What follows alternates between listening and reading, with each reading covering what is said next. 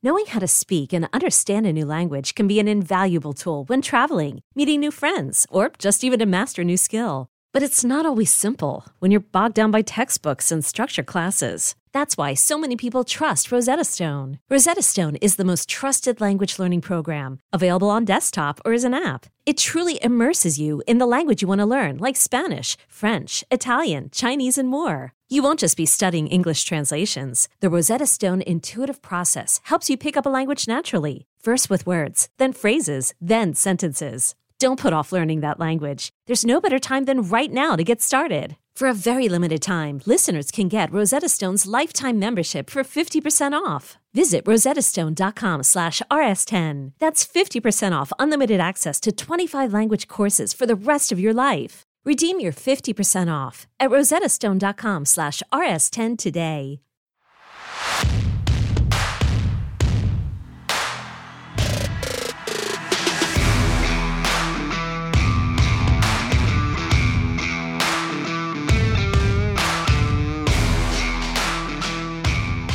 All right, welcome back to another episode of the Psychopedia Podcast. I am your co-host, Tank Sinatra, here with my 1 year older partner in true crime, Investigator Slater. How was your birthday? I'm not answering that. Why? Because you don't mean to really ask. You're just doing it, and I'm not answering. So listen to me. I was thinking about that today on the way here. Okay. I was like, I wonder if I should ask her how her birthday was or if that's going to be an annoying question because I'm sure it was good and nice and fucking whatever. Not annoying to me because I'm a normal person. So how was your birthday? Oh, it was great. Thank you so much for asking. What did you do? Well, am I allowed to get into it or are you just asking to be, I don't know. To pretend to be normal. You are, but make it quick. All right. It was a great birthday. I overdosed on sushi and ice cream and then I had indigestion all night like a true 41-year-old would. That is very 41. Yes, I know. Congratulations. Thank you. You made it to the indigestion portion of the evening. Not great. No. Oh, you've never had it before? I've obviously experienced indigestion in my life, but it was just so timely that it should happen on my 41st birthday, like hard. Hard? Well, I mean, because I ate a little too much. Yeah. You know what I mean? I can see that. Yeah. I mean, I try not to do that anymore, but. Yeah. No, I had a great birthday and my kids made me such amazing cards. It all had to do with Psychopedia. Yeah. They know me so well. I posted this on Instagram, but for anybody who doesn't follow us, my little one gave me a fake little alligator for Investigator Slater. Yeah. So cute. And then my other son made me a fake case, the case of the dead flower for me to run with. Are we going to cover it? I mean, I'm going to have to create something now. Maybe that's the book. Maybe. Ooh, yeah. Twisty and turny. Speaking of twisty and turny, yes. Today's case, very twisty, very turny. How apropos. Giving you the heads up. Yes. I don't know if anybody else is experiencing this right now. I feel like the whole world probably is, but I know they're not. My lips are so fucking chapped. I want to rip them off of my face. My son was literally in the bath and soap touched his lips and he was like, oh God, they're so raw. Oh, here's her chapped too.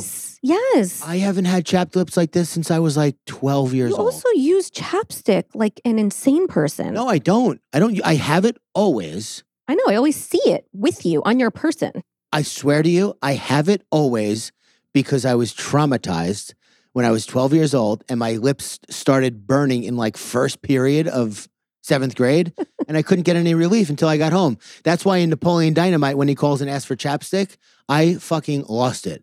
He's like, but my lips hurt real bad. I love that line. I was like, oh my God, it's universal. Another great line from that movie. Yeah. When the kid in his class goes, Napoleon, give me some of your tots. And he goes, no, go find your own. Go find your own? For where? Tater tots? I know. There's a lot of great lines in that movie. Two more things. One is very fast. I was watching, I don't even remember, something on YouTube, but the guy pronounced prelude. Nope. And it made me think of you. Oh, I'm going to go back on my word and say, it's okay, man. We all make mistakes. Prelude. Who gave you the right, sir? I went to Starbucks and ordered myself an oatmeal cappuccino by mistake. Oat milk. Instead of oat milk. That's going to be a Patreon name, I'm sure. Okay. Also, just for the Patreon people, patreon.com/psychopediapod. When you guys tell me that I have said something that was so funny that it embarrassed you in public, I don't know what it is. You have to tell me what it is that I said. Because it seems like very often people will say like, oh, I was dying at, it's not like, they'll just say a word. I'm like, I have no idea what you're talking about. Well, somebody on Patreon said that they were dying listening to me dying. Yeah. And I went back to listen to the part, but I had to go through the whole episode to find the part that she was referring to. And what part was that again? You were trying again to talk about The Walking Dead. And again, you could not arrive at your point. And for some reason, I lost my shit. The point is... I don't remember. The point is, Psychopedia Unhinged is a real good time. Yeah, it is. And if you like what you're getting here and you think we can do better, guess what? We can. According to me, I think it's better. What else matters? What else matters? It's Tank's opinion and mic drop. No, your opinion matters. I'm sure you like this better. I do. Yeah, that's fine. I wouldn't fight you on that. And just one final thought.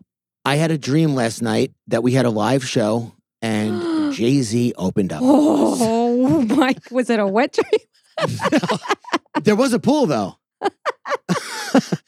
And let me tell you why I think that happened. So we were picking something to watch on Netflix last night. And Netflix, like, if you don't pick something or if you don't keep scrolling, they're like, fuck you, this is what's happening. These are your options. No, they just start playing it. Yeah. They just start like audio and video and whatever. I happened to stop on Gladiator. Mm-hmm. And the part that started playing was, are you not entertained? Amazing. Are you not entertained? Do you remember the first time you heard that? Is this not why you were here? And I go, Spaniard, turn the music up, turn me down. And Jessica was like, what the fuck is happening right now? She had no idea. I said, this time is for the money, my friend. Brooklyn, stand up. Psychopedia's the headlining the show that I'm opening on. Oh, amazing. Unbelievable. Really Your fun. words to God's ears. Really fun time. Your dreams to God's ears. But without further, Spaniard, I would like to be entertained. Let's go. By this case that you're about to drop on me. It is a curious facet of human nature that we harbor a morbid fascination for the macabre, an innate draw toward the darker aspects of existence. This curiosity is an ancient companion to our species, a trait that has been passed down through generations, from the curious onlookers of public executions in medieval times to what you were just referencing, watching gladiators fight to the death, to the rubbernecking drivers who slow down to observe accidents on the modern highway. And the UFC. We as a collective peer into the abyss of suffering and death with a peculiar magnetism. This fascination may be rooted in several facets of our psyche. It could be our way of confronting the fragility of our existence, a subconscious reminder that life is fleeting and unpredictable. It might serve as a coping mechanism, which we've talked about before, allowing us to process the grim realities of existence and prepare ourselves for the inevitable. Or perhaps it is a manifestation of our desire for narrative, the irresistible allure of stories that encapsulate the human condition in its most extreme forms.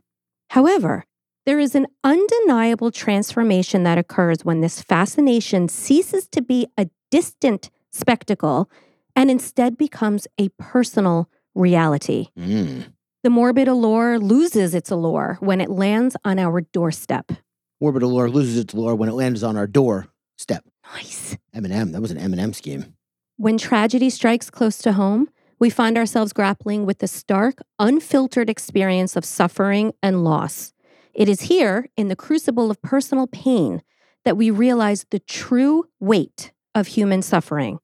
And no one can understand this sentiment, the fact that human suffering becomes real when it's on your doorstep, more profoundly than a man named Sherman Jones, who one morning turned on the news for his daily dose of distressing headlines detailing tragedies and suffering on a global scale, only to discover that the victim at the center of that day's breaking news coverage was none other than his own daughter.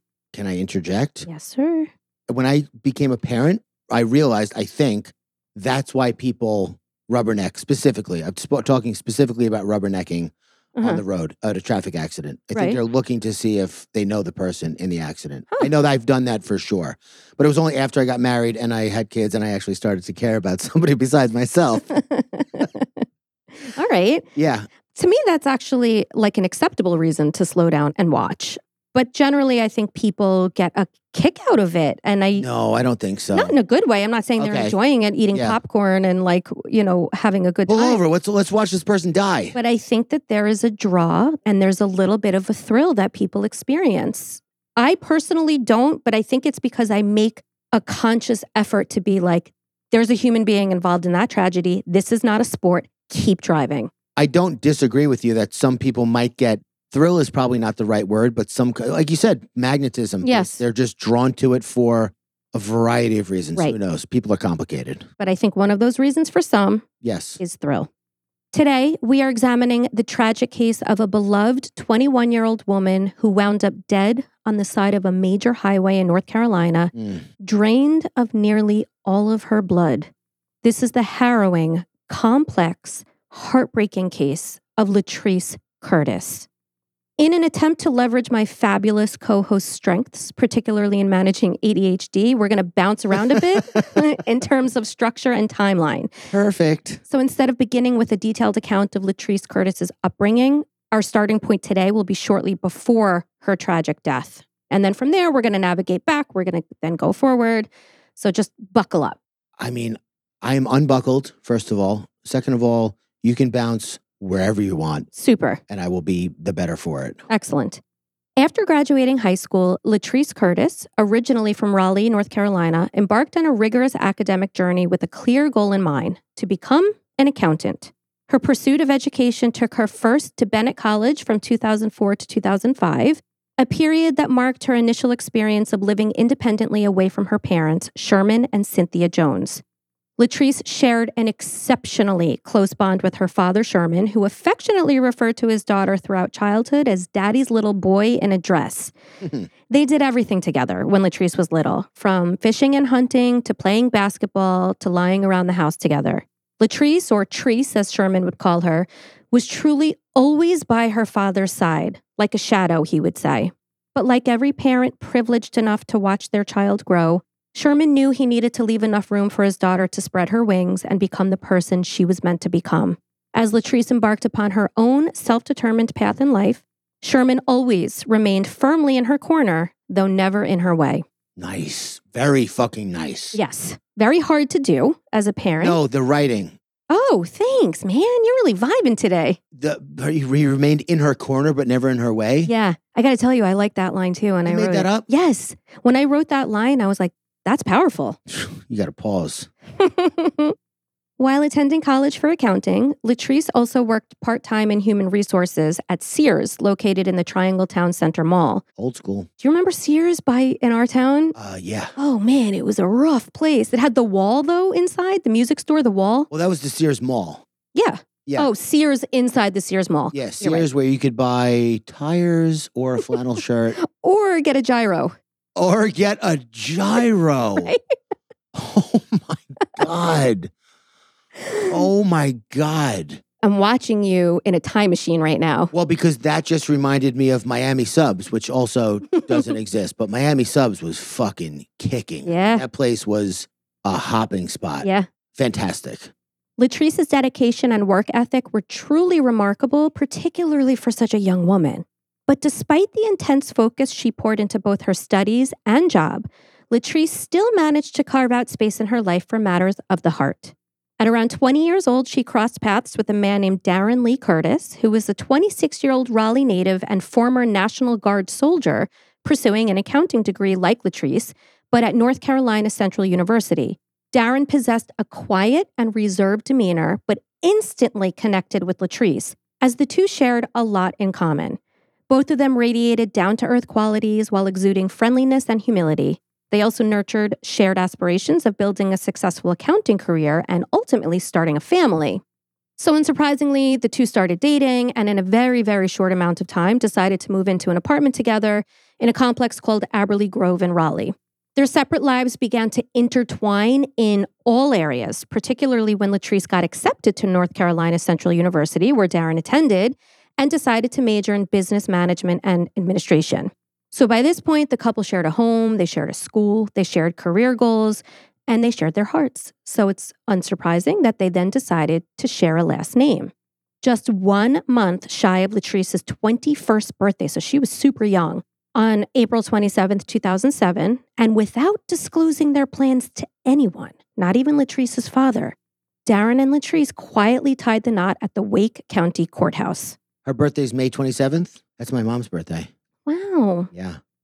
Friends and family were utterly shocked to have learned about their nuptials, but their unwavering belief in Darren and Latrice's profound love led them to wholeheartedly support the marriage despite their initial surprise.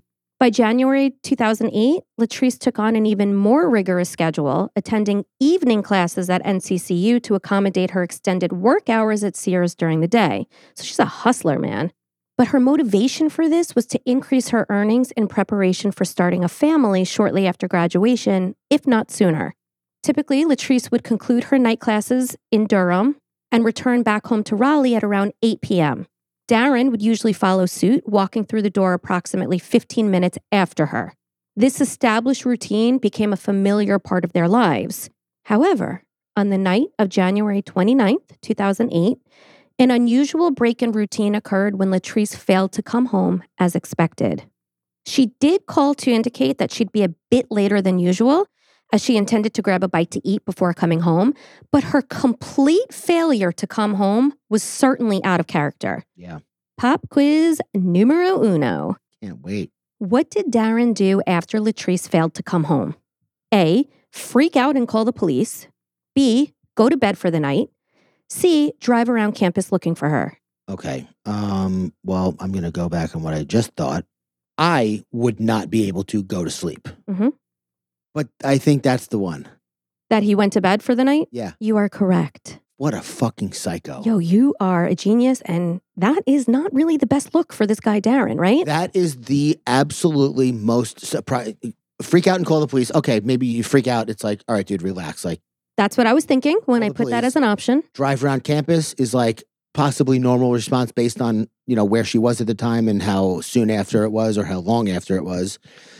Going to bed means you are a psychopath. So he left her a message. She didn't pick up, and he went to bed.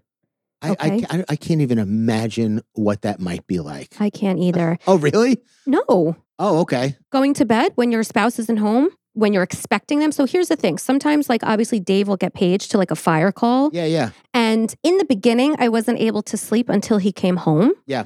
Now I can, because I understand the cadence of it all, the routine and whatever. Yeah. But sometimes I will wake up and I'm like, how the fuck did you just sleep when he got paged to a fire? But in any event, really not a great look for Darren. You were tired.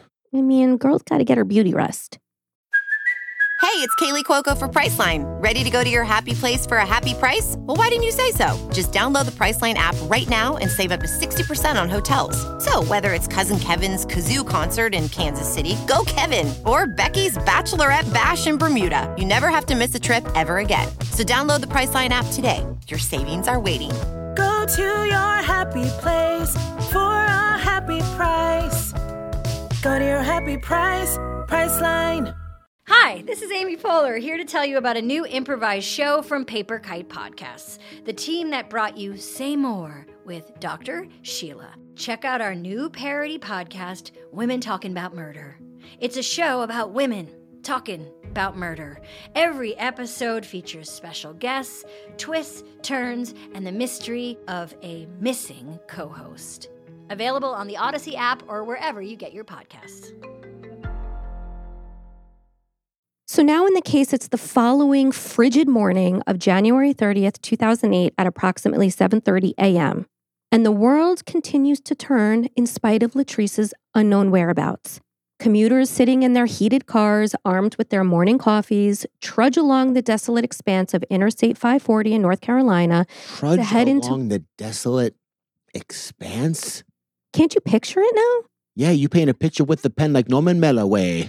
Man, you on fire today. Talib Kweli. I don't even know who Norman Mailer is, but I think he's a great writer. Well, you just nailed whatever that was.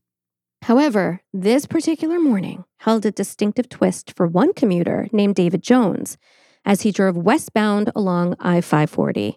Because amidst the arid and barren brush embankment on the highway's right side. Arid and barren brush embankment? You gotta chill. I can't. Yeah, well, then I gotta find a way to deal with what's happening. I don't want to just be an audiobook. I want to paint a picture. Arid and barren embankment. Brush embankment. Fucking. I'm there. All right, good. Well, an anomaly appears before the commuter, David Jones. A glitch in the matrix, if you will. Something that he's never seen before. Cat? Nope. Deja vu. Intrigued by an unusual sight, he cautiously decelerated his car to take a closer look while maneuvering onto the shoulder near the Buffalo Road exit. I thought you were going to tease me for saying maneuvering. I did not make eye contact with you for that reason. I was trying to let it go. I was maneuvering. You went to Jamaica for a second. As he approached, a foreboding sense of dread began to consume him. He found himself white-knuckling the steering wheel as his breaths became short and panic-stricken, because David's instincts had already registered the anomaly before him. He was staring directly at a lifeless, blood-soaked body sprawled amidst the desolation. David immediately dialed 911, his voice quivering with this unsettling discovery. Law enforcement swiftly responded to the call and confirmed the disturbing nature of the find. A young Black woman in her 20s lay lifeless on an incline, her body positioned on her back with arms outstretched above her head and legs splayed wide apart. The victim's attire included unbuttoned and unzipped blue jeans paired with a once white, now blood-soaked long-sleeved top. Initially, first responders speculated that she might have been a pedestrian tragically struck by a passing car on the unforgiving asphalt of I-540. However, a more detailed examination quickly unraveled a far more sinister and chilling cause of her untimely and evidently brutal demise. And if it wasn't clear by this point, the victim, heartbreakingly, was of course Latrice Curtis. So he saw his daughter. No, that was Sherman. He was watching. Oh, Sherman Williams. That's right. I wanted to say that right away. I held on to it. I couldn't hold it on any longer. Talk about painting a picture. Hold on. In the intro, I was just trying to make the connection of how people stop and pause until it becomes somebody they know. Yes. And that happened to Sherman Jones, right? Because he's watching the news like he does every morning. That's right. Okay. Okay. The man who found Latrice's body on the side of the road was David. Her once beautiful dark skin had assumed a pale, powdery blue hue in death, a testament to the substantial blood loss that she endured.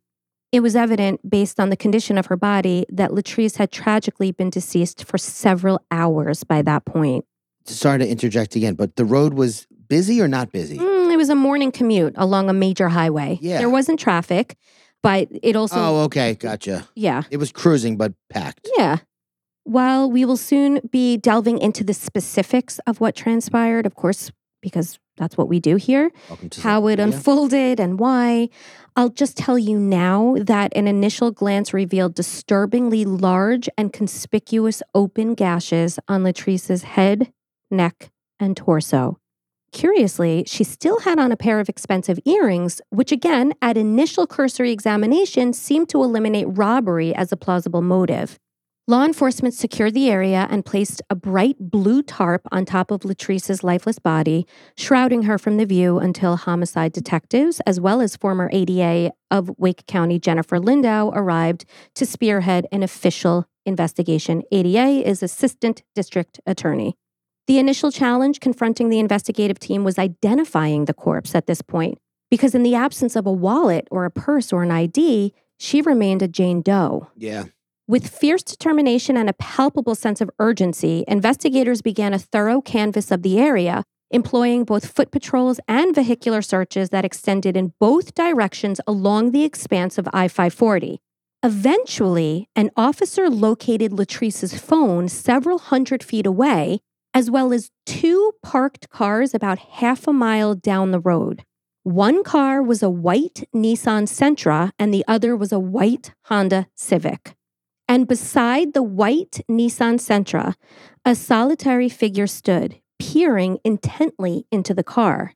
Police officers approached and were astonished to learn that he had reported his wife missing just an hour earlier. So this random guy standing by the car tells the officers, who now stumbled upon the car while canvassing the area, that he reported his wife an hour earlier for being missing. Mm-hmm. And this man introduced himself as Darren Curtis. Oh. He became a central figure in this unraveling, perplexing mystery, right? How had he arrived at the abandoned car before law enforcement, who only stumbled upon it while investigating a nearby murder scene of a Jane Doe? That motherfucker was driving it. Well, that's one theory, right? At this point, even if Jane Doe and this man's missing wife were one and the same, how would he have known where to find the car? Yeah. Unless, of course, he was somehow involved in her death. According to Darren, the sequence of events leading up to his call to law enforcement regarding his missing wife unfolded like this. On that fateful morning of January 30th, while he was driving to work along I-540, Darren happened upon his wife's car parked on the side of the road. The sight of bloodstains covering the driver's seat, as well as a broken console and a crumpled up photo of Latrice on the back seat, combined with the fact that Latrice had not returned home from class the previous night, sent Darren reeling. So he decided to turn his car around on I-540, Which is a Honda Accord. a Honda Civic, head back home and start calling around to his friends and family to see if anyone knew about Latrice's whereabouts. So he saw her car on the side of the road, heading in the opposite direction. Knowing that his wife was missing, he said, let me just check it out. Yes. Okay. Law enforcement decided to run the license plate number of the abandoned white Nissan, at which point a photograph of the registered owner appeared on their screen. And to their grim realization, it matched the face belonging to the Jane Doe sprawled out beneath a tarp half a mile up the road. And of course, it was the face of Darren Curtis's wife, Latrice. So now the police realized that the Jane Doe half a mile down the road is the owner of this abandoned car and is the wife of this man who indicated he called the police an hour earlier to report her missing. Darren was immediately apprehended and brought down to the police station, where he found himself subjected to an incredibly tense and scrutinizing interrogation.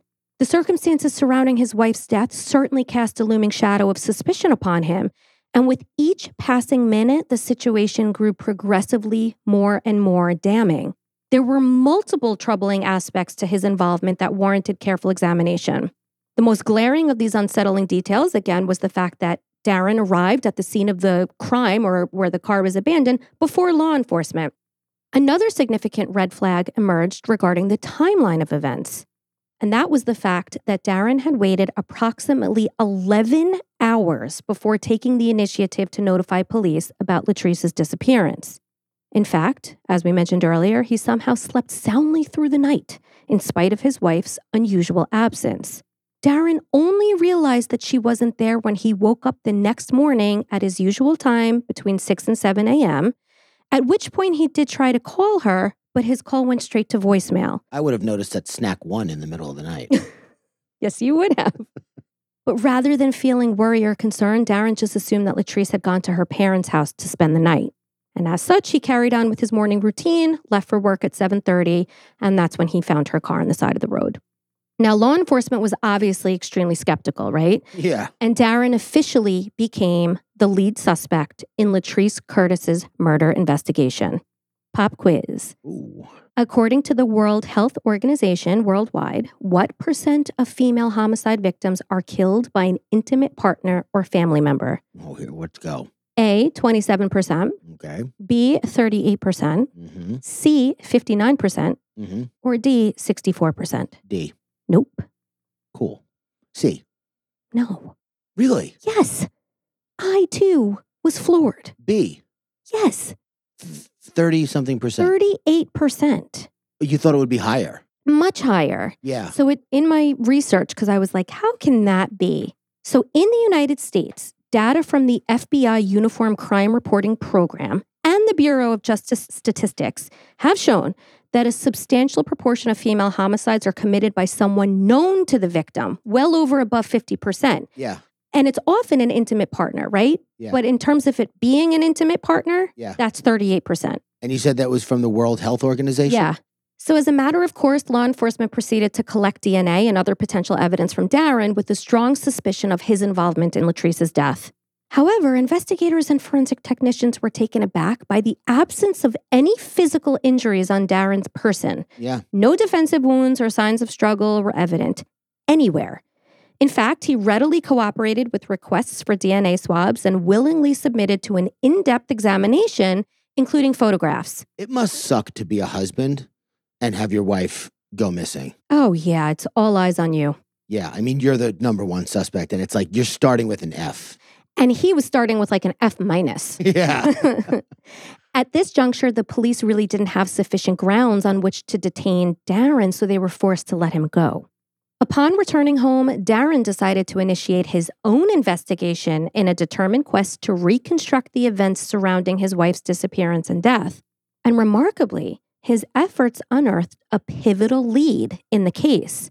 However, before I divulge what that discovery was, let's first shift our focus to the medical examiner's office in Wake County, where Latrice's body had been transported for autopsy. Okay. Because understanding the circumstances of this poor young woman's demise is crucial at this stage of the case, because it's going to provide the necessary context to align Darren's lead with the unfolding narrative. Yeah. All right? So I did warn you that we're kind of jumping around today. Okay. I obtained a copy of Latrice's autopsy report, and it's rough. It is heartbreaking. What happened to her was so beyond horrific. So please listen with caution as I explain the medical examiner's findings. Okay. Firstly, it was estimated that Latrice was killed between the hours of 1 and 2 a.m. In summary, Dr. Stephen D. Dubner determined that the official cause of death for Latrice Metral Curtis was multiple sharp force injuries, which included 2 incised stab wounds to the right ear, lateral neck, and anterior neck, penetrating and perforating the skin, musculature, cartilage, right carotid artery, left jugular vein, and larynx. What does incised... Incised stab wounds refers to injuries caused by a sharp-edged weapon or an object that has both a cutting and a stabbing action. So, fuck. Yeah, so these wounds typically have characteristics of both incised, which means cutting, and stabbing or penetrating injuries, and they result from an instrument that combines the ability to slice through tissue and penetrate into the body simultaneously. So it wasn't a straight stab, and it wasn't directly across. It was like a hard drag it was of the knife. If you look at the autopsy drawings, it almost looks like a decapitation. It wasn't. Her head was intact, but it was a deep penetration of a sharp object. Yeah. And then a slice across, almost from ear to ear. Wow. She also had 6 stab wounds to the left side of her face and left lateral and posterior neck, penetrating and perforating the skin and musculature. So these were deep wounds. 14 stab wounds to the anterior chest, penetrating and perforating the skin, musculature, right and left ribs, right and left lungs, left hilum, trachea, right and left intercostal muscles. She was shredded. Intercostal? I pulled my intercostal. Did you? Yeah, it fucking sucks. Oh, wow. You know what the intercostal is? No, I was just going to ask you that, actually. I know from the autopsy photos, like I can surmise, but I'd rather you tell me. So, from what I understand, it's like, I don't mean to be graphic, but it's like... Do you hear what I'm reading? True. I don't mean to put anybody off, but no, it's the muscle in between the ribs that holds the ribs together and helps them flex, much like the muscle you would eat off of a rib. You eat muscles when you eat ribs? A barbecue rib? Yeah, that's a muscle? Oh, yeah. Oh, I thought it was like flesh, you know what I mean? Like meat, not muscle. All meat is muscle. Really? Yeah. I know. I'll tell you something. I'm going to puke. I've been watching a lot of cooking videos on YouTube and like got very into cooking and doing things right and whatever. That book, The Tender is the Flesh. Yes, I know that book. We've talked about it. That's on this why podcast. I know it. Shit. I know you know it. One of our listeners read it, by the way, and they said it really fucked them up. Really? For those of you who haven't heard it, it's a story about all of the meat on planet Earth becomes diseased and unedible. So they kill literally every animal on the planet. You're not going near cash, but keep going. And it's illegal to even like come in contact with birds because they couldn't kill all the birds. Mm-hmm. So they started raising humans to be livestock. That's the book. Yeah. Okay. Yeah. And like muscle, like meat, tenderloin, filet mignon, strip steak, porter, like all of it, every single bit of it, chicken, it's their muscle and it's gross. I'm unwell. I really have to not focus on it when I'm eating the food. Actually, don't feel great. That's why I don't like when it's cooked medium rare, I'm like, dude, this is still muscle. Oh, God damn it. It's Stop. not food yet. Stop. You got to cook it more, man. I don't like this. Oh, it's gross. Okay. She also sustained 3 stab wounds to the left axilla and flank. So the axilla is like the armpit area, and the flank is actually considered the area between the ribs and the hip. She had 2 stab wounds to her abdomen, 6 blunt force injuries to her skull, incised wounds to the hand, and broken fingernails on the 3rd and 5th fingers of her left hand. And this, to me, and this isn't something that I uncovered in my research, it's just my own sort of musing, is an apparent case of overkill. Now, I've talked about overkill before, but overkill in the forensic medicine field refers to the infliction of massive injuries by a perpetrator, far exceeding the extent necessary to kill the victim. And the presence of overkill in a crime scene suggests that the perpetrator was in a heightened state of emotional intensity. Crime of passion. That's exactly what I wrote here, Tank. Sorry. In certain cases, the victim serves as a surrogate or a target for the killer's emotional projection, particularly in instances of sexually motivated homicides. So scary. Just keep this knowledge in your back pocket for now. I'm going to keep it in my front pocket. I'm going to keep it on the table right in front of me. Oh, yeah, I could see it. Cool. Yeah.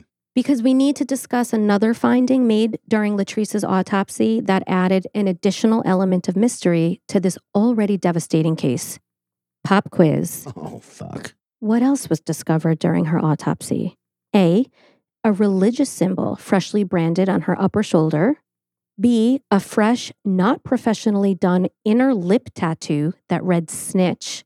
Or C, a condom inside Latrice's body. Oh, man. Well, I mean, you're really hitting a nerve here for me because my first thought was that because of the way they cut her neck, it would be gang related. Okay. It's like a kind of a trademark of like I think it's called a Colombian necktie or something like that. Okay. But it wasn't a Colombian necktie. So I'm going to go with the tattoo of snitch on her lip. No. Great. Why did you let me go off on that? Why not? Yeah. This is a good time for me, Interesting. watching you squirm over there. Interesting. So a religious symbol or what was the other one? A condom inside her body. A condom inside her body? Yeah. Well, that also, because she was killed at between 1 and 2 in the morning, Mm-hmm. gave me a little reason to think maybe she was doing something and things got absolutely way fucking went into left field. Out of hand. So during the autopsy, a condom was found within the deep posterior aspect of the vaginal vault, along with a hair that was taken into evidence. Needless to say, the plot undeniably thickened, particularly when we consider what Darren stumbled upon, which I indicated before going into the autopsy results, wound up becoming a significant lead in the case. What Darren unearthed was a phone number in his wife's call log, a number that she had been dialing and texting with tremendous frequency. This discovery, coupled with the mystery condom, strongly suggested that Latrice was having an affair. Yeah. Now, placing judgment aside, the possibility of an extramarital affair provided law enforcement with another potential suspect to explore in their quest for answers. Yeah. And that's exactly what they did. Tracing the number found on Latrice's phone, police were led to a man named Stephen Randolph. Stephen was an attractive and popular basketball player at North Carolina Central University, the same institution where Latrice had been attending night classes. And her path crossed with Stephen's path a few months back, about 4 months prior in September, when they were both enrolled in a couple of the same courses. 2 days following the discovery of Latrice's lifeless body, and after Stephen was contacted by law enforcement, He walked into the Wake County Police Precinct along with his 43-year-old pastor, a man named Pastor Robert Reeves. So Stephen was prepared to cooperate with police and to answer any questions that they may have for him. And boy, did they have questions, because Latrice's phone records indicated that she spoke with Stephen after 10 p.m. on the night of her death, directly after she placed a call to her husband, Darren, to indicate that she was going to be home late. But she didn't call him, or he was already asleep? Her husband? Yeah. Remember how I mentioned that she called him to say that she was going to be a little bit late because she was grabbing a bite to eat after class? I don't, but that's okay. Okay. I'm sure you did say it. Yeah, okay. It's okay. If you have this question, so does somebody else. So there's two possibilities. One, it was Stephen Randolph, or the husband found out about Stephen Randolph and did the horrific crime. Right. This is a proper whodunit. Yeah. Right? During questioning, which was conducted without Pastor Reeves present in the room, Stephen disclosed that he and Latrice had been engaging in a sexual relationship, but that she had informed him that she and her husband were separated. This was something that Darren neglected to mention during his interrogation, which again did not look so favorably. Wait, hold on. So they were separated, or she was just telling him that? At this point, investigators don't know, and neither do we. Yeah. I don't think that they were actually separated, but we'll never know because Darren says that they weren't, but Latrice apparently told Stephen that they were. Well, that's something that people often tell the person they're cheating with. Totally. That Totally. But at this point, law enforcement are like, maybe there's shit going on with Darren. Yeah. And he didn't tell us that they were separated. Yeah. So what else is he hiding? Right, because he didn't know. Exactly. Exactly. During questioning, Stephen also confirmed that the condom discovered inside Latrice indeed belonged to him, as they had been intimate the evening of her death. A mishap occurred during their encounter when the condom became dislodged and got stuck inside Latrice's vaginal cavity. Both Stephen and Latrice attempted to retrieve it unsuccessfully, which prompted Latrice to leave as she expressed her intention to address the issue on her own in the privacy of her own space. Yeah. So when she left, the condom was still lodged. So now, detectives are beginning to entertain the notion that Stephen's anger may have been triggered by Latrice's departure and his mounting concern about the possibility that she could be pregnant as a result of the condom mishap. They surmised that Stephen's dreams of being in the NBA were now suddenly in a precarious state, as the prospect of impregnating a married woman would certainly pose a significant threat to his aspirations. Furthermore, it came to light during the interview that Stephen also had a girlfriend named Velma Newton.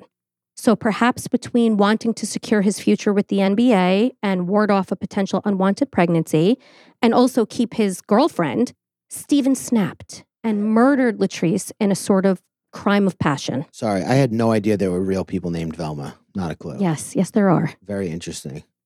According to Stephen's account of events, Latrice left his apartment by 10 p.m. Then he went over to Velma's house where he met up with a friend named Warren Robertson.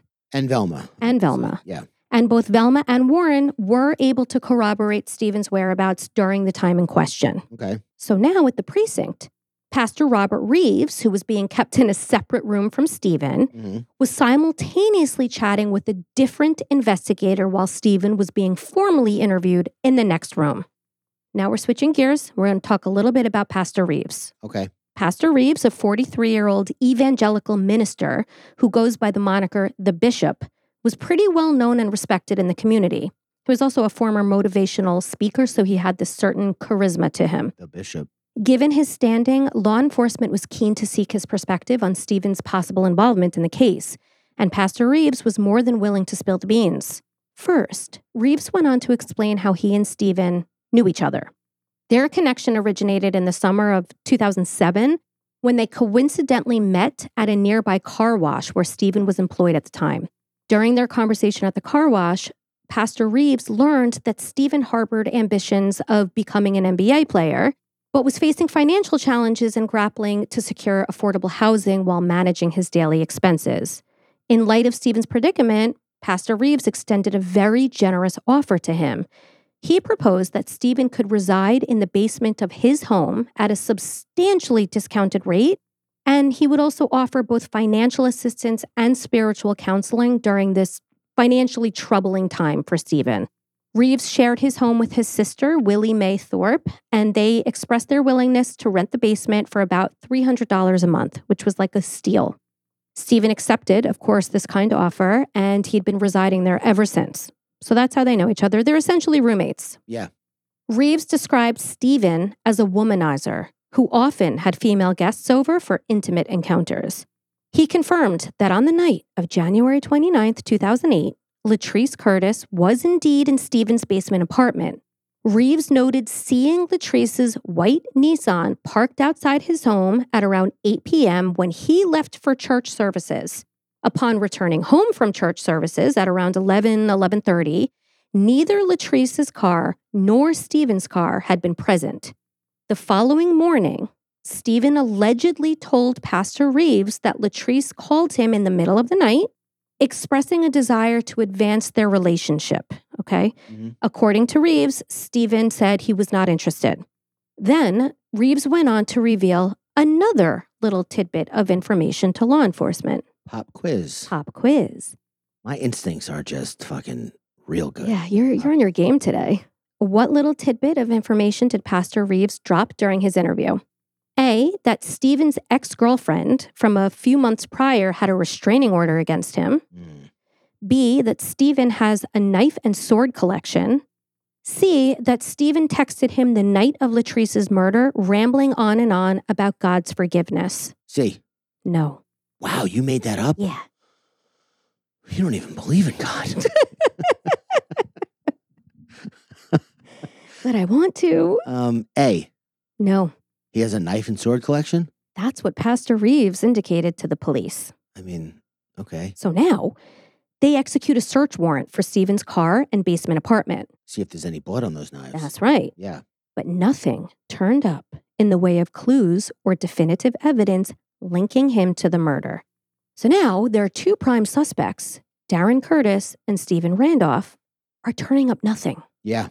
However, while police were conducting their search, they noticed a minivan parked on the driveway and decided to run the plates.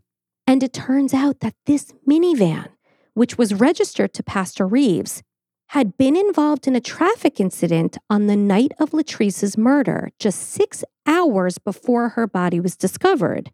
That night, a North Carolina Highway Patrol officer named Isaac Cooper discovered the minivan with its hazard lights on, abandoned on the eastbound shoulder of I-540 with its keys still in the ignition. And that was the traffic incident? Yes. Okay. At the time, Officer Cooper also noticed a white car on the opposite side of I-540. But as he was going over to investigate, he got called away to something else, and he never circled back to either of the cars. So Stephen Randolph's and Pastor Bishop, whatever the fuck, did it. Well, let's see. Okay. I'm trying to put it together. I like that. You're into it.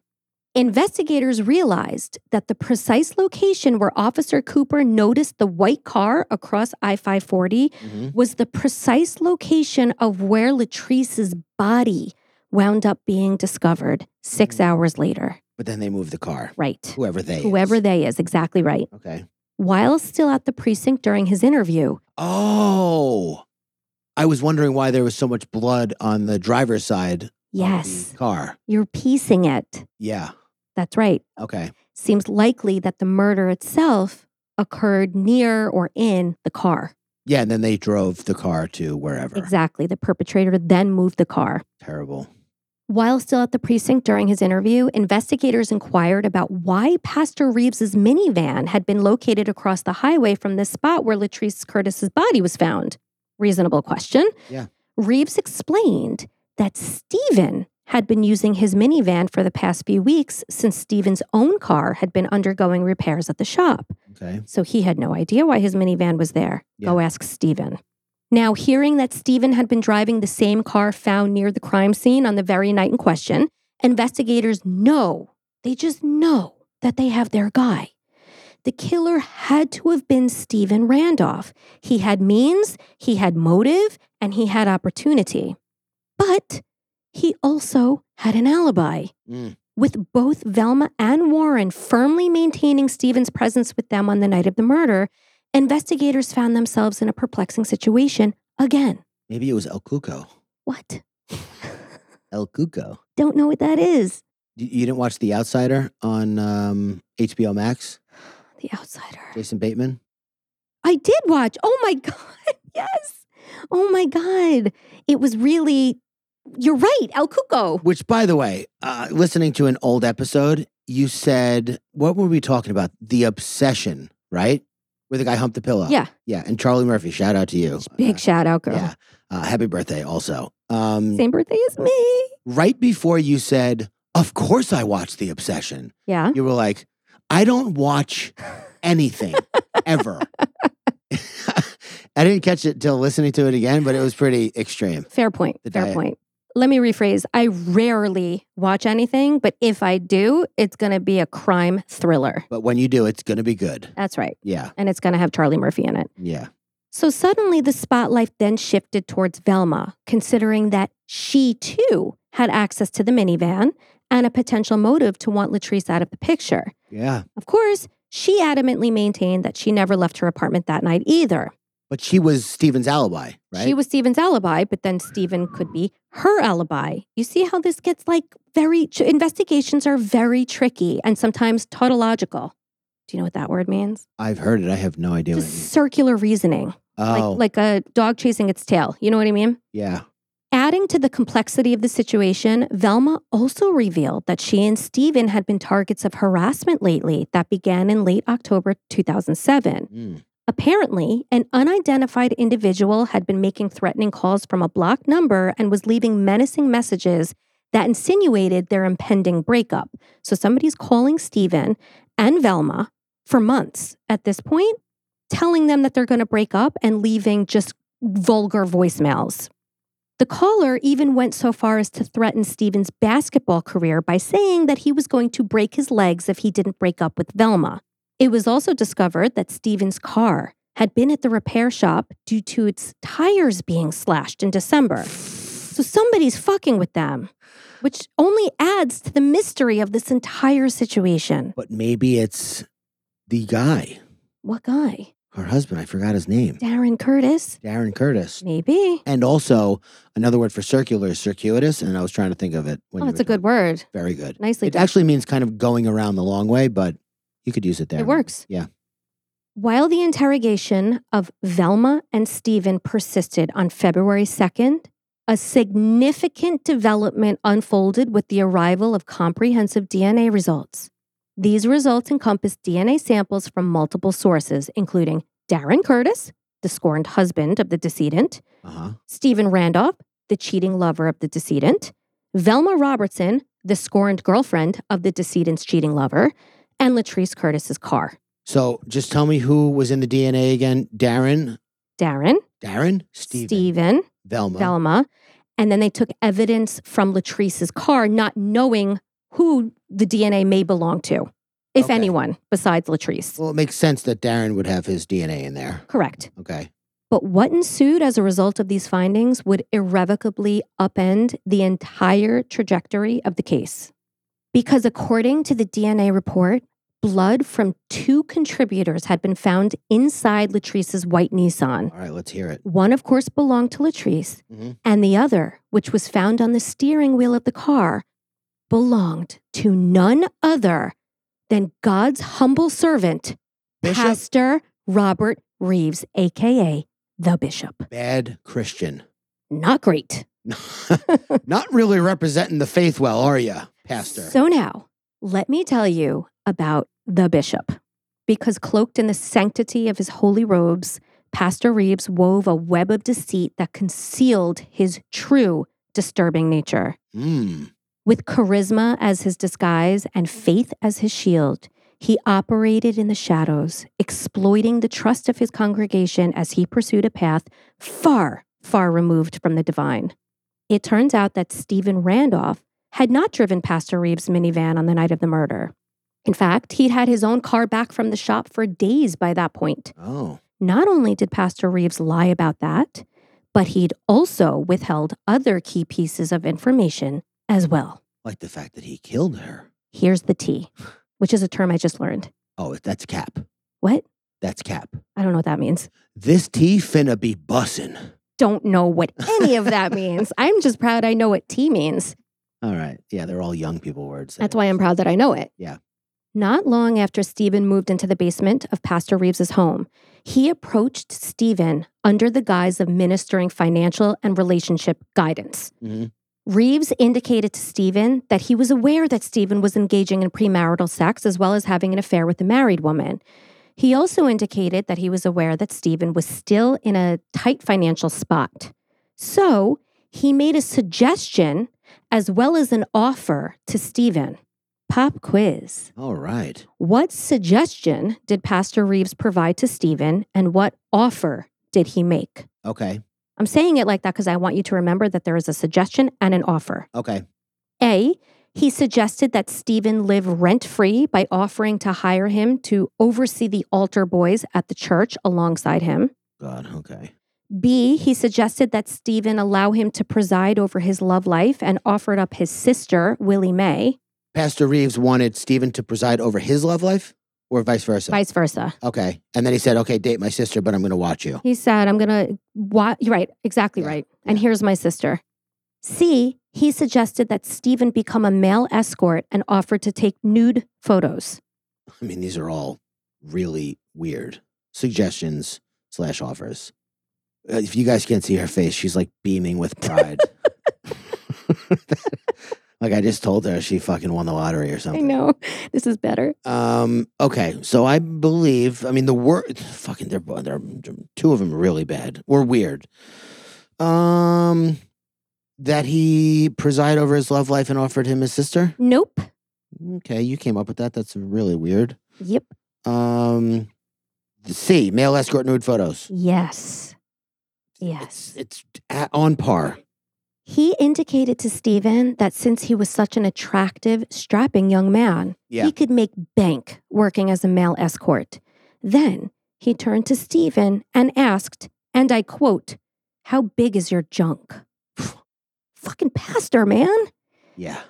Desperate to make money and thinking that maybe escort work isn't the worst idea, Stephen dropped his pants.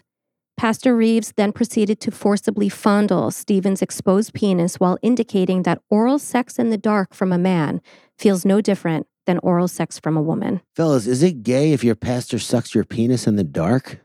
Stephen was, of course, extremely uncomfortable by this encounter and made it clear to the pastor that he was not interested. In fact, he was so uncomfortable that Stephen decided to sleep with a loaded 9mm gun beneath his pillow in case Pastor Reeves ever decided to put a move on him again. Yeah.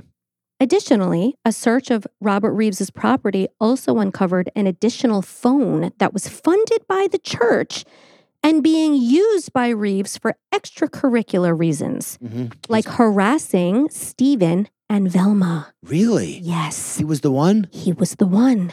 What's wrong? What? During the investigation, by the way, detectives and the assistant DA referred to this phone as the fun phone. Just a little fun fact.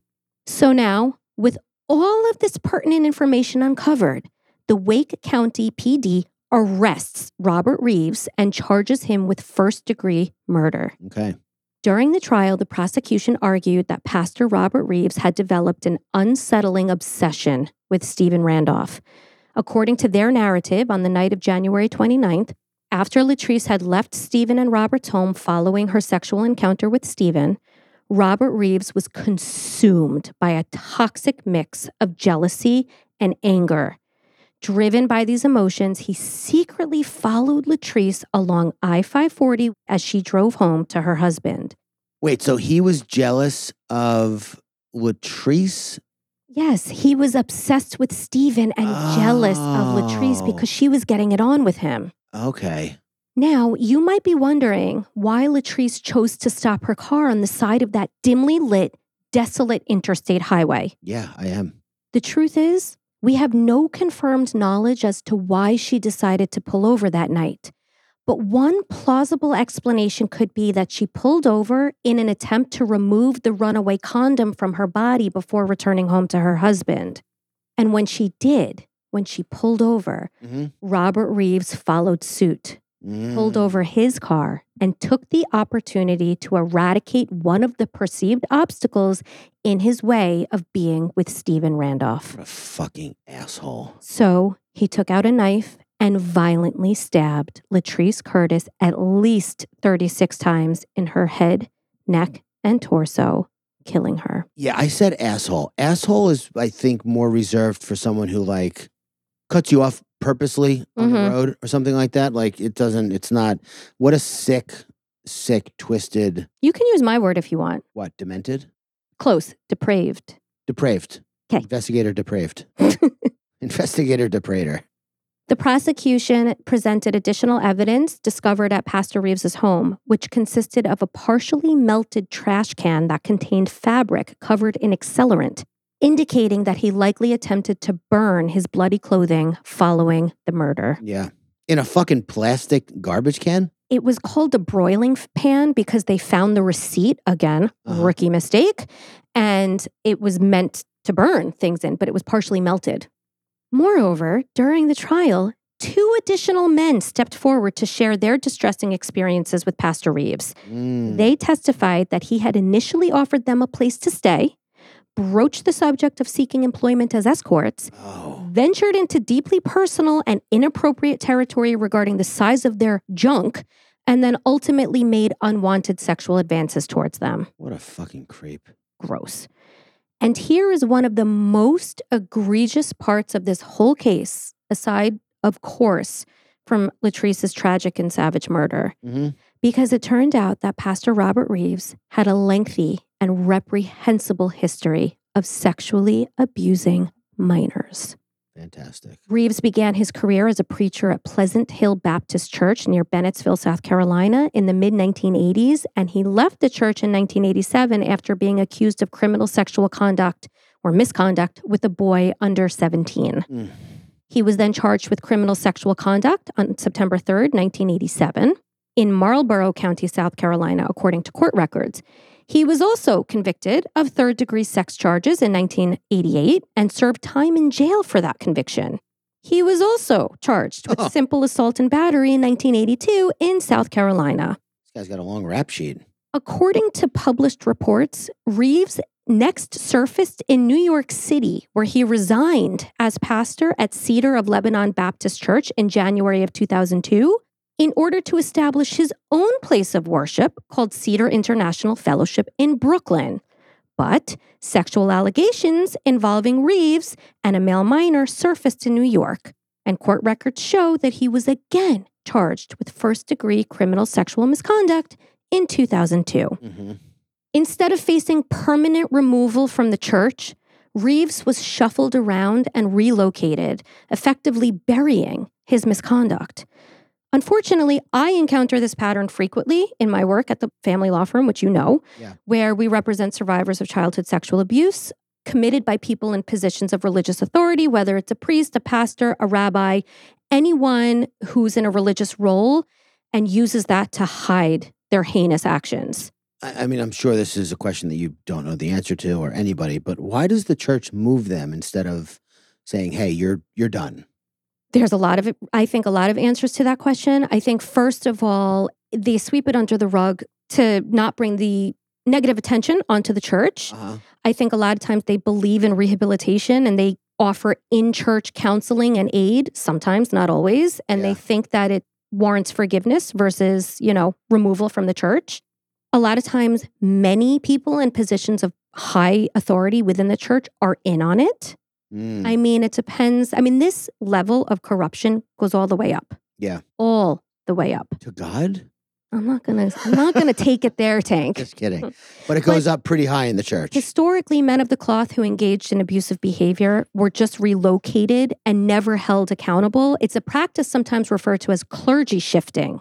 And this not only fails to address the harm caused, but also perpetuates a culture of secrecy and impunity within religious institutions. They probably could have done it back when. I mean, the church has been around for a long time. But you start getting into like technology and records and all that stuff. It's like maybe you got to find another way to deal with this.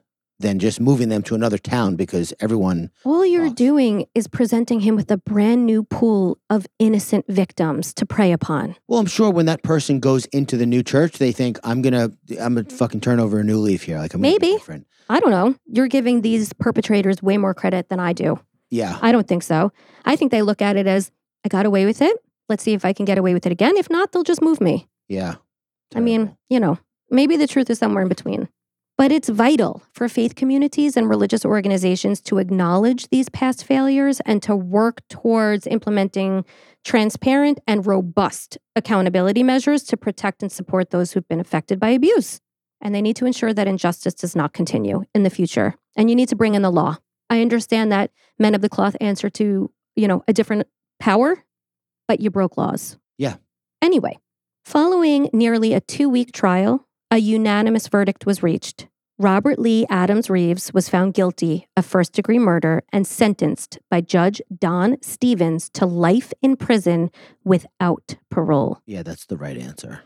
In conclusion, Latrice Curtis had her entire life ahead of her and left behind a broken-hearted family, husband, and group of friends and colleagues. I'll leave off with the following statement made by Latrice's father, Sherman. There's no more waiting, no more wondering. Now I know. And maybe now we can go on with our life. I cry, but they're tears of joy. This man is a predator. He killed my daughter, he killed my family, and he really killed himself. So he has no life either, and that's exactly how I want it. Yeah. And that is the heartbreaking case of Latrice Curtis. That's the case. Yeah, That's the case. Very sad that you got caught up in this guy's depravity. Yes. But I need you to hold on one second. Okay. Okay? A few moments later. Well, I just went and got Investigator Slater a birthday gift that is in a bag she could literally jump into in this bag and fall asleep. You got me a birthday gift? This was so nice of you. I don't know what it is. Hold on. There's a lot of pretty tissue paper. Wow, Tank, you shouldn't have. You really shouldn't have. You piece Tell of our shit. listeners what I got you. He got me a step stool. You suck, man. I tried to find you one of those grabby hand things that you A can gopher? I already have 3. I figured. Okay. Wow. There's another thing in there. Oh, really? Okay. Yeah. I'm just so taken aback by This is like the thing you might actually thoughtfulness of the step stool. I don't need anything else. and use. Oh, it's heavy. A tumbler? Stanley Cup. These are all the rage with women. I know. Do you have one? No, but can I tell you something? Sure. Like, really, all of the girls in my life have a Stanley Cup and Yeah. have been urging me to get it. But I didn't do it because I typically don't like to do what, like, the masses do. Yes, If that makes sense. Yeah. However, I secretly really wanted one. So Well, thank you. However, I mean, sometimes this is true. Sometimes people are just being dumb and going with the crowd.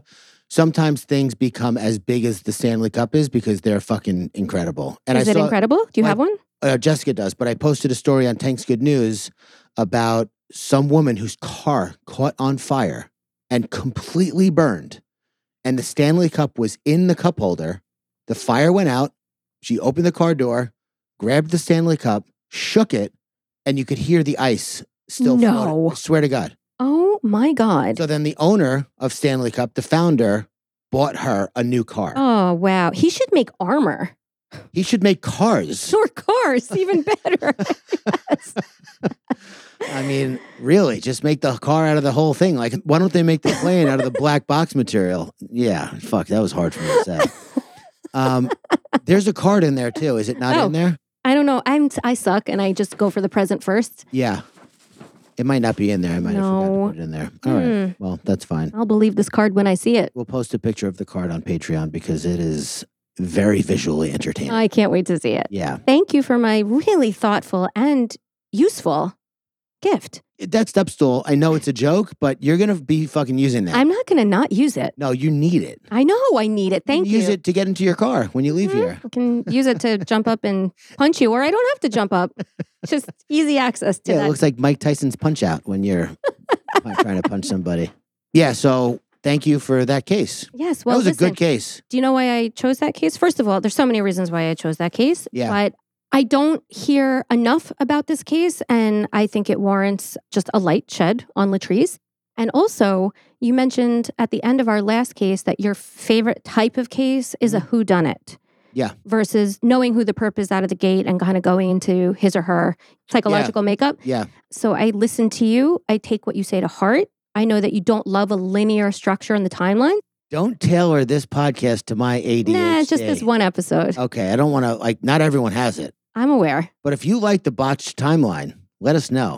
That would make my life a lot easier. Yeah, it makes me very uncomfortable. Yeah. Oh, really? I like order and structure and chronology. But it's so much more impressive and genius to be able to create a story that does jump around. Well, man, happy birthday. Thank you. Thank you for putting all the work into that case. Always a pleasure. Thank you for making my job so easy. Always a pleasure. And thank you for not dying and aging another year. Yeah, I got nothing. It must be the age. Yeah. Must be my years. Yeah. Catching up. So if you made it this far, Meg, birthday shout out to none of your Sharn business. Okay. Or something like that. I'm going from memory.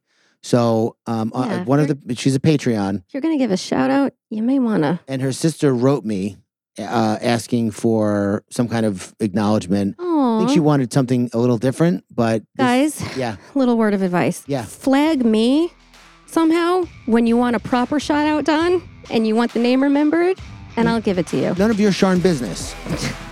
Like business. Yeah, I'm aware. Yeah. Okay, great. So happy birthday for you. Happy birthday. And we will see you guys at the next episode. Thank you for listening. Bye. Bye.